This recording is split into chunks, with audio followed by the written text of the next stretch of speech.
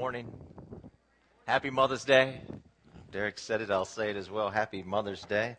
Anybody been taking the time to read the book Tiger Mom? Tiger Mom? No? Really? Wow. Where? I don't see. Okay. Really? That's it? Just a couple Tiger Moms out? You guys have got to avail yourself of this stuff that's out here. This is quite a book. The battle hymn, it's called the Battle Hymn of the Tiger Mom. Let me read you some of the things that the Tiger Mom does. She has two kids, Sophia and Louisa. And here is the list of things that the Tiger Mom never, ever, ever allows her children to do. Never have a sleepover. Never have a play date. Never be in a school play. Never complain about not being in a school play. Never watch TV or play computer games. Never choose their own extracurricular activities. Never get any grade less than an A. Never not be the number one student in every subject except gym or drama. Never play any instrument other than the piano or violin. And never not play the piano or the violin. This mom is a tiger. She tells, it's actually a very interesting read. She tells some stories in here. One of them is about, of course, her kids, both of them. They play the piano. She tells about a time when one of the daughters couldn't get a certain piece done. And she was crying, and the mom was saying, do it again, and they just went into battle. It was like a war zone, yelling and screaming in the house. The mom screamed so much she lost her voice. They worked at it for hours. She did not allow her daughter to have dinner. She would not allow her to get up from the piano for a bathroom break. They stuck there, I think it was like 6 hours marathon session without leaving the piano bench. They had a birthday. I know today's Mother's Day, but they had a birthday for the mom. And they went to this restaurant, and her daughters had made a card, the handmade card. And she looked at the card, and she threw it back in her daughter's face, said, you spent about 30 seconds on that card. That's not good enough for me. You go and make me a better card. Then she said to the kids, when I was a kid, I wrote my mom poems. I'd get up, I'd clean the whole house, I'd make breakfast, I'd wash your car, and I get you I do these birthday parties for you, and I buy special cakes and big slides and stuff like that. You're going to spend more time. Man, you're talking about a stressed out house. I'm just upset because I can't find any way to get my kids to move in with this woman for a couple weeks. Anyway, the Tiger Mom, you might want to avail yourself of that. Okay, so we are talking about stress, chillax. You know something I've noticed over the years? When we do certain series focused on a particular topic, for some reason it seems like I experienced that topic in some way. So we planned this stress series some time ago, unbeknownst to me, that we would go into this spring jam concert that my son is doing. I'm about the most stressed out that I've ever been in my life. And so it's finally dawned on me, whatever series topic we do, God says, okay, I want you to experience some of that. So we're going to scrap, after next week, we're scrapping our plans on every series that we have, and we're going to begin to do a decade-long series on success, health, peace, wealth, prosperity. We're just going to keep going, like nonstop. So let's be ready for that. All right, so let's talk about Eve. Do you think that Eve had a stressful job? Listen to this. Listen to Adam. It says in Genesis 3:20, Adam named his wife Eve because she would become the mother of all the living. The mother of all the living. All the living, that's a lot of mouths to feed and a lot of faces, to wipe. Have you ever walked through a mall and you saw some kid that was having a meltdown, and as you walked past them having the meltdown, you couldn't help it. You just kind of smiled on the inside, not because you looked down on the other parent. It's because you've been in that same place before, and you just felt so good that, oh, thank God that's not my kid, Lord. It's just such a relief. You know what I'm saying? Well, she could never do that. Every temper tantrum, every skin knee, every word of disrespect, every act of rebellion, that was all her kids. It was all her kids. So there's a tremendous amount of stress that she's under. What I'd like to do here this morning for just a few minutes is kind of speak a little matter-of-factly to women, single, married, doesn't matter, all women. And I want to talk about finding rest. I want to finding rest? Because I feel like after 25 years in the ministry and talking to a lot of women, single or married, and then reading about all of this, and then, of course, first and foremost, studying the Bible, it just feels like there's like a storm that's inside of a lot of women's lives. And for a lot of different reasons. But it's like it's raging. And I just want to talk about just some thoughts I have that have been born out of mainly from the Scriptures, but also conversations that I've had with women about maybe some things that can be done where there can be some rest. So I want to read you 1 Peter 3, verses 3 and 4. It says this, speaking specifically to women: your beauty should not come from outward adornment. Let me stop right there and say this. In the culture that Peter's writing to, there was a huge amount of emphasis on the external, I know our culture's not the same way, but back in that culture, there's this mega emphasis on that, on external beauty. All right, so such as braided hair and the wearing of gold, jewelry, and fine clothes. Instead, here it comes, he says, it should be that of an inner self, the unfading beauty of a gentle and a quiet spirit. Let me stop right there. Those words in the Greek I don't want you to conjure up this thought in your mind as, because you might be a lady here today and you might say, well, I'm not this quiet introvert. And that's not what it's suggesting. Is that I don't want you to put a picture in your head of like a nun walking through the abbey, just all silent, and this is you. That's not what it's suggesting. What it's suggesting is an inner tranquility. Is an inner peace, that there's not a storm that's there, that all the frustration and the rage is gone because there's a real quietness on the inside. Now outside you could be having fun and partying down and all that, but inside there is this calm, this quiet. And this is what Peter is saying right here, that there's a lack of turmoil. Let's pray.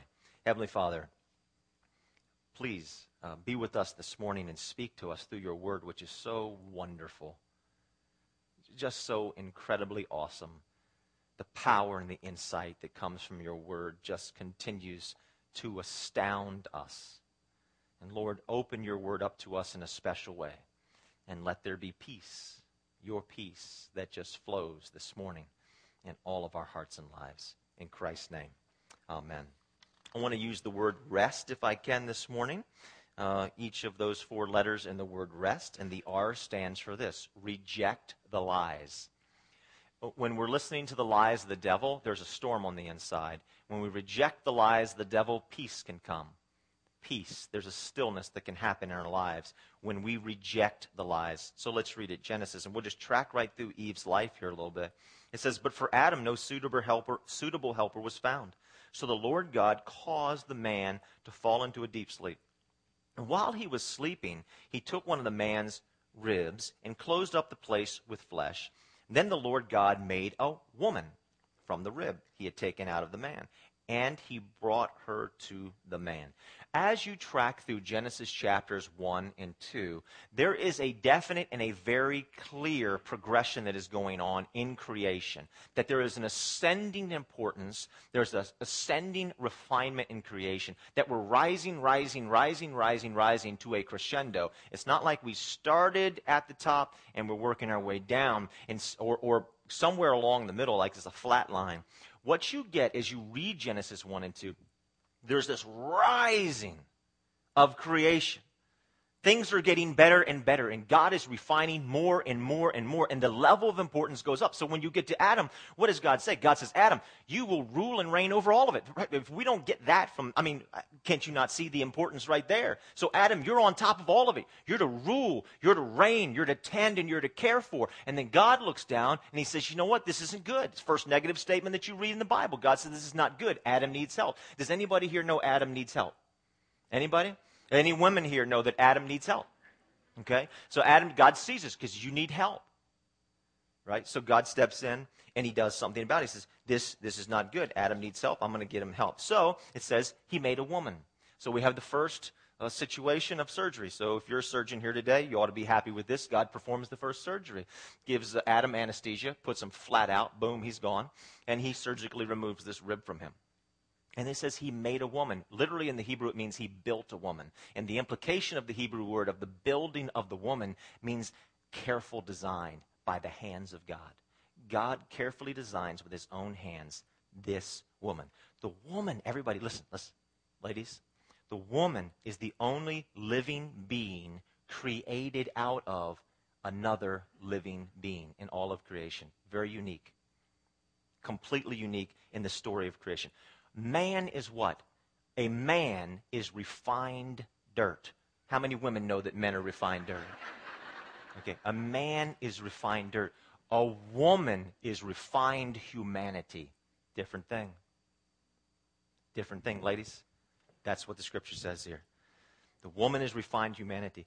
In creation, woman is completely unique.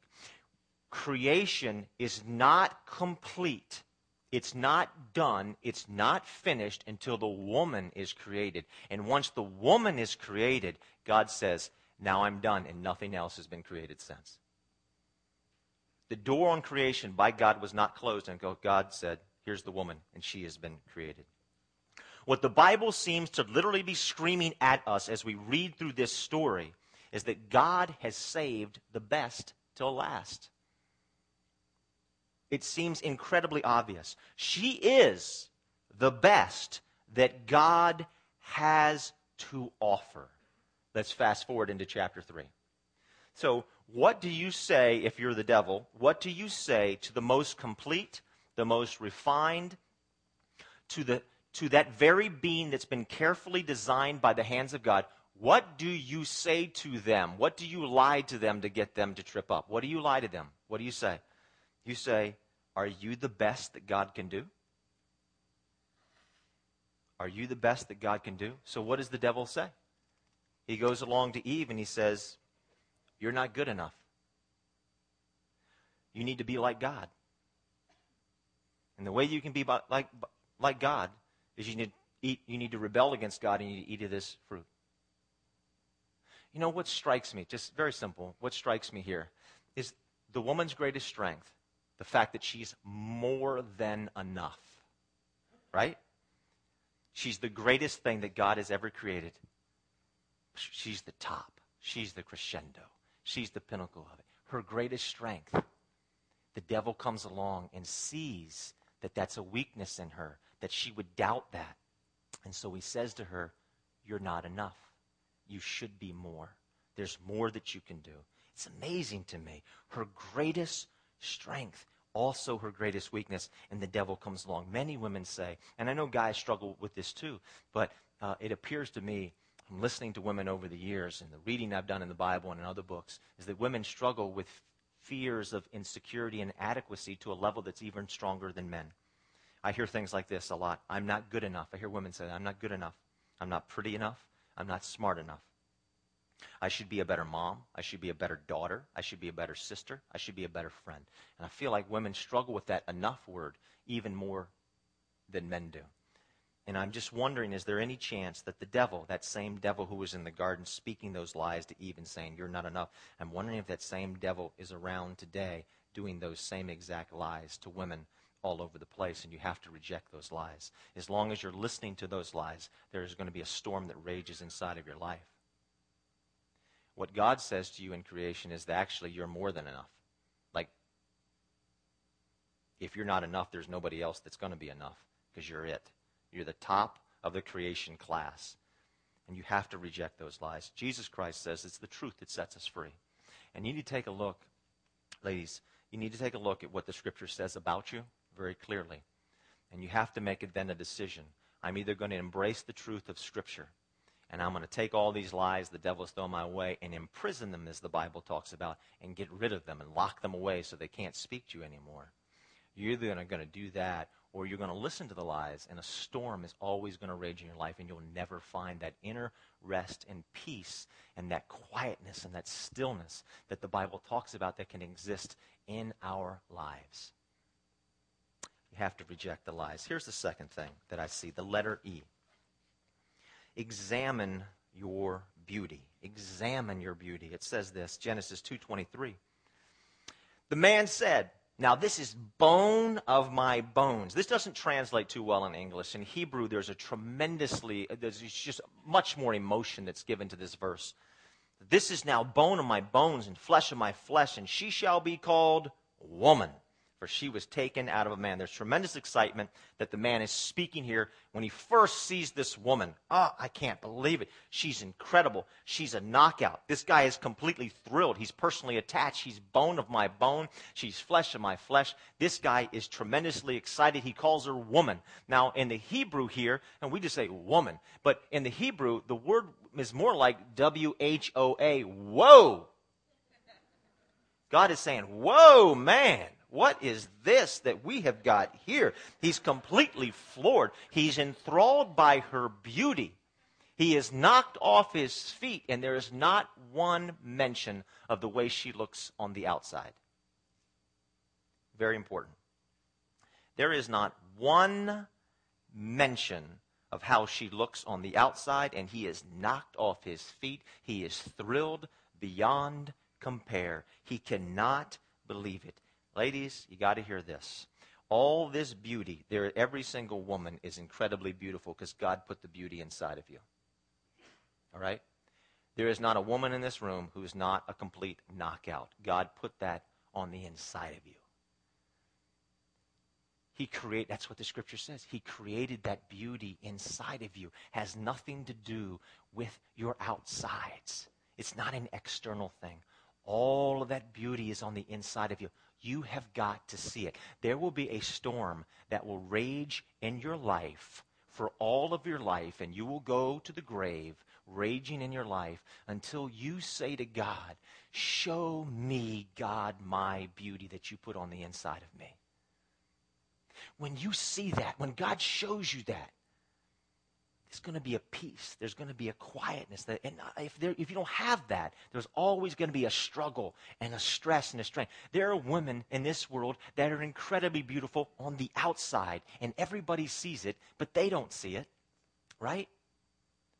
Until we see it, forget the external for a second, until we see the inner beauty, until a woman sees her own inner beauty that Almighty God designed and put in her, there cannot be peace. There cannot be rest.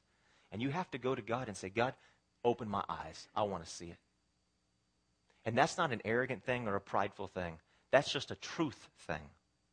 I need to know who you created and designed me to be. What did you put inside of me? So you go to God over and over and over again with that ask, show me my beauty. Now, I think it's very important, ladies, that you pray that prayer. And it's very important that maybe you have somebody, because some of you are saying, there's no way I'm praying that prayer. The moment I said this, some of you just not going to do it. Why? Why aren't you going to do it?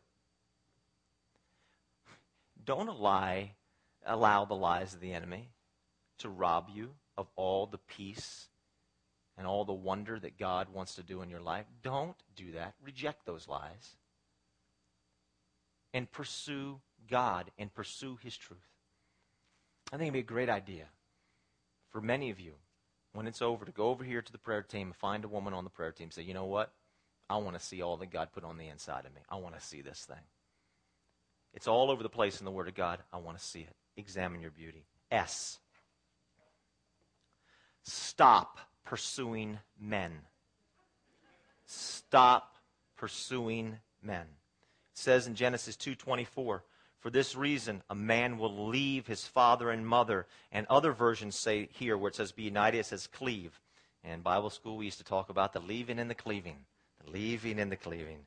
For this reason a man will leave his father and mother and cleave to his wife, and they will become one flesh. Who's doing the leaving here?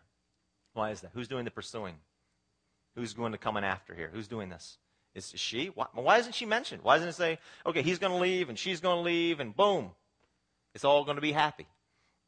It focuses on him. He's doing the leaving. He's doing the pursuing. He's doing the finding.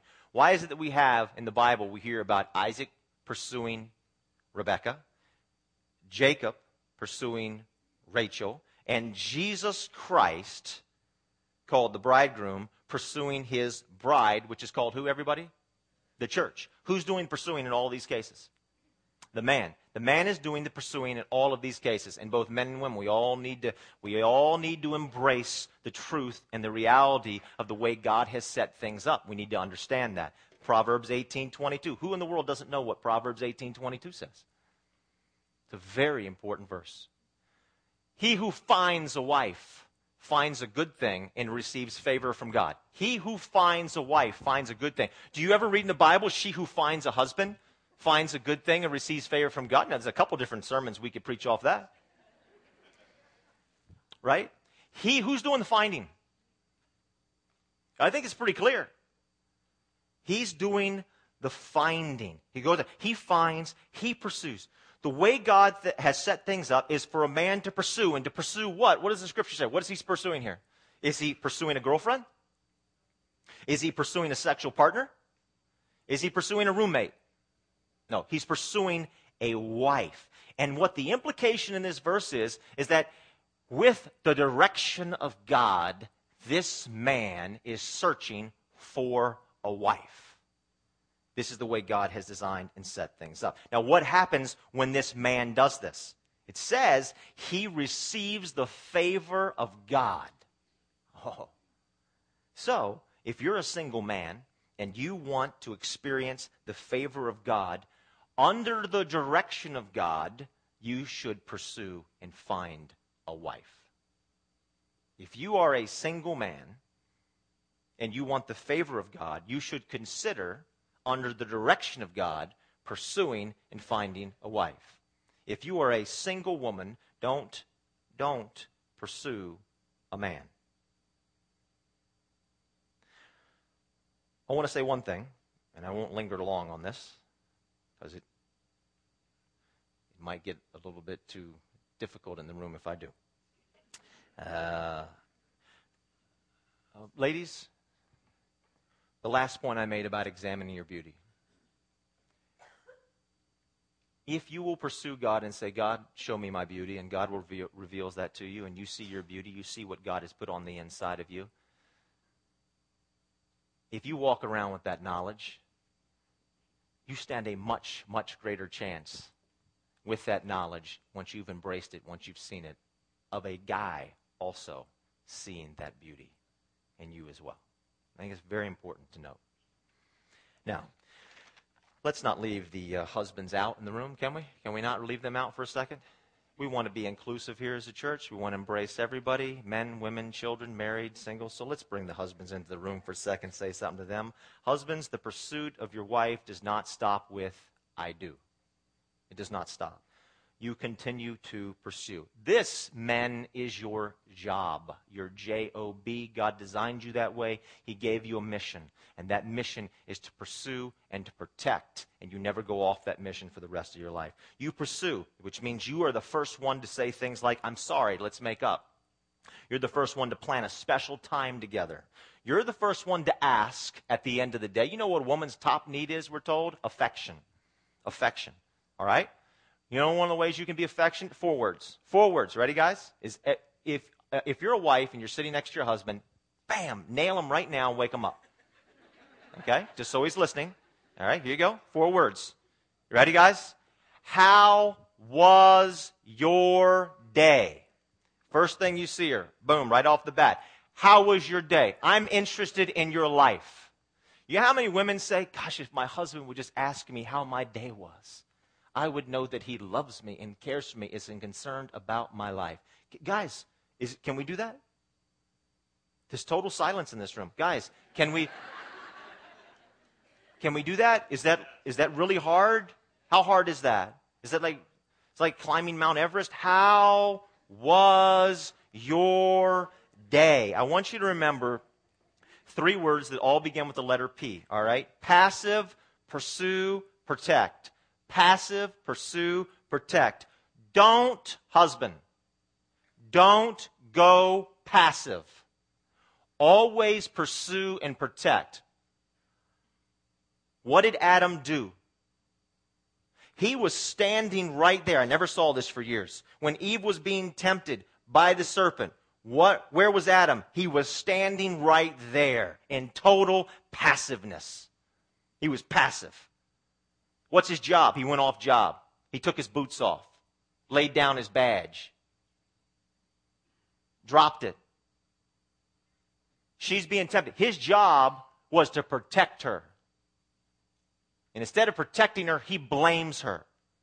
He goes passive. Never go passive. Husbands, when you go passive, you make your wife vulnerable to the lies of the devil. Do not do that. All right, we're almost done. Trust God. T, trust God. Until we trust God, a storm will rage in our life. We have to trust God. So let's take a look at this. It says in Genesis 2:25, the man and his wife were both naked and they felt no shame. They were naked. Eve was completely trusting. She was open. She was free before the fall. After the fall, she goes into hiding and she's full of fear. And when God confronts Adam and Eve, what happened here? Did you guys eat the fruit? I told you, did you do that? Did you disobey me? And Adam immediately speaks up. And, you know, the amount of words that he uses in his response to God are about double the amount of words that Eve uses in her response to God. And basically says, yes, and, you know, that woman that you made, the one you built for me, it's all her fault. She did it. Can you imagine the guilt that she felt? I mean, can you imagine the compounding guilt over the years and later, and, you know, all the sin and the rules and reigns, and, you know, Cain kills Abel, right, because the sin that she ushered. Can you imagine the guilt? Do you know any women that feel guilty? Do you know any women that struggle with guilt? Is that like a big problem for women?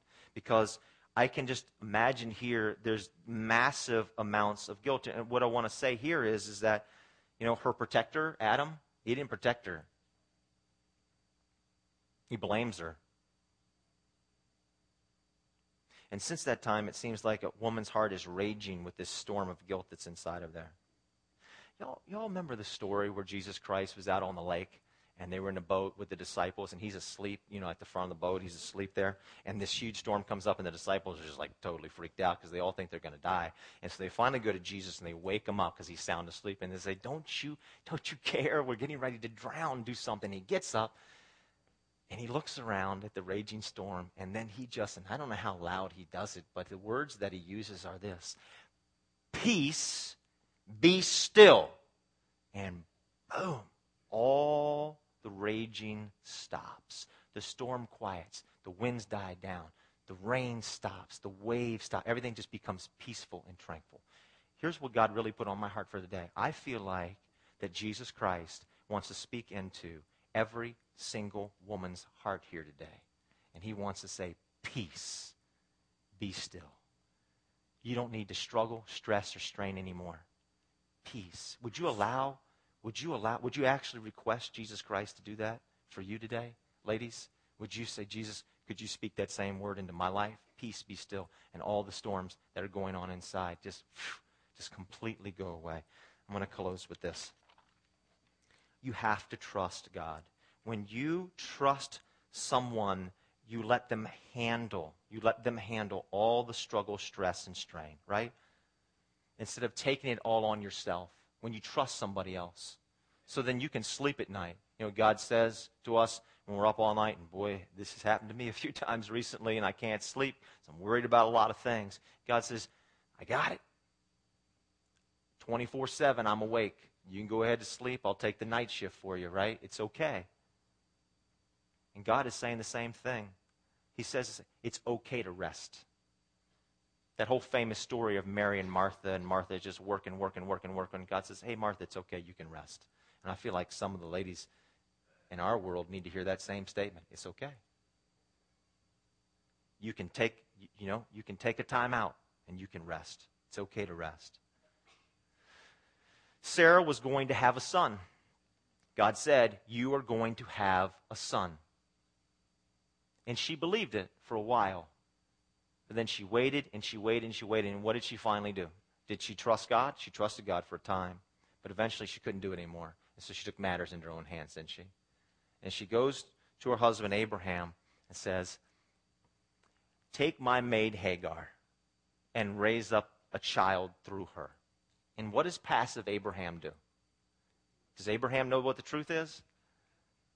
So men, we need to listen to this. It was Abraham's job, his God-ordained job, to protect his wife Sarah. It wasn't Sarah's fault because it wasn't her job. Abraham needed to stand up and say, oh, no, we're not doing this. It's okay. I want to protect you from this bad mistake because that ended in catastrophe. Middle East conflict, global conflict. because of a lack of trust on her part and a lack of protection on his part. So goes Hagar, has the kid, is nothing but turmoil. We're in a few moments going to sing a song about the fact that God has the whole world in his hands. The question is, are you willing to put your life in the hands of God and to fully trust him? Maybe you've been waiting a long time. Ladies, you've been praying about something for a long time, and you say, you know what? I've put myself in God's hand. I did that a decade ago or 2 decades ago, and still there's a storm that's raging in my life. And all I want to say to you is, I am so sorry. I feel your pain. Isn't there sometimes you just want to look up to heaven and say, come on, can you possibly hurry up? Let's get on with this. I mean, what is the deal? What's with the long wait on things? Put yourself, when you trust God, what you do is you just keep putting yourself in the hands of God over and over and over again, and allow God to bring peace where there is a storm inside of your life. That's what God wants for you. He wants you to rest. Let's pray. Heavenly Father, I thank you, Lord, for your word. I thank you, God, for the truth and the power of your word. Lord, a lot of storms raging inside of our lives. Jesus, I just want to ask that you would proclaim, as you did that day on the lake, you would proclaim an end to the storm, and you would speak into the lives of every single woman in this place. They would cry out to you, God, speak into me, peace be still. Show me who I really am and what you've designed and created me to be, to reject the lies and to embrace your truth. Father, I pray a blessing on every single woman in this room. Father, I just pray that you would bless and keep. Father, that you would make your face to shine upon every woman in this room and be gracious. God, that you would lift up your countenance upon every woman in this room, and that your peace would fill her life. In Jesus' name, amen.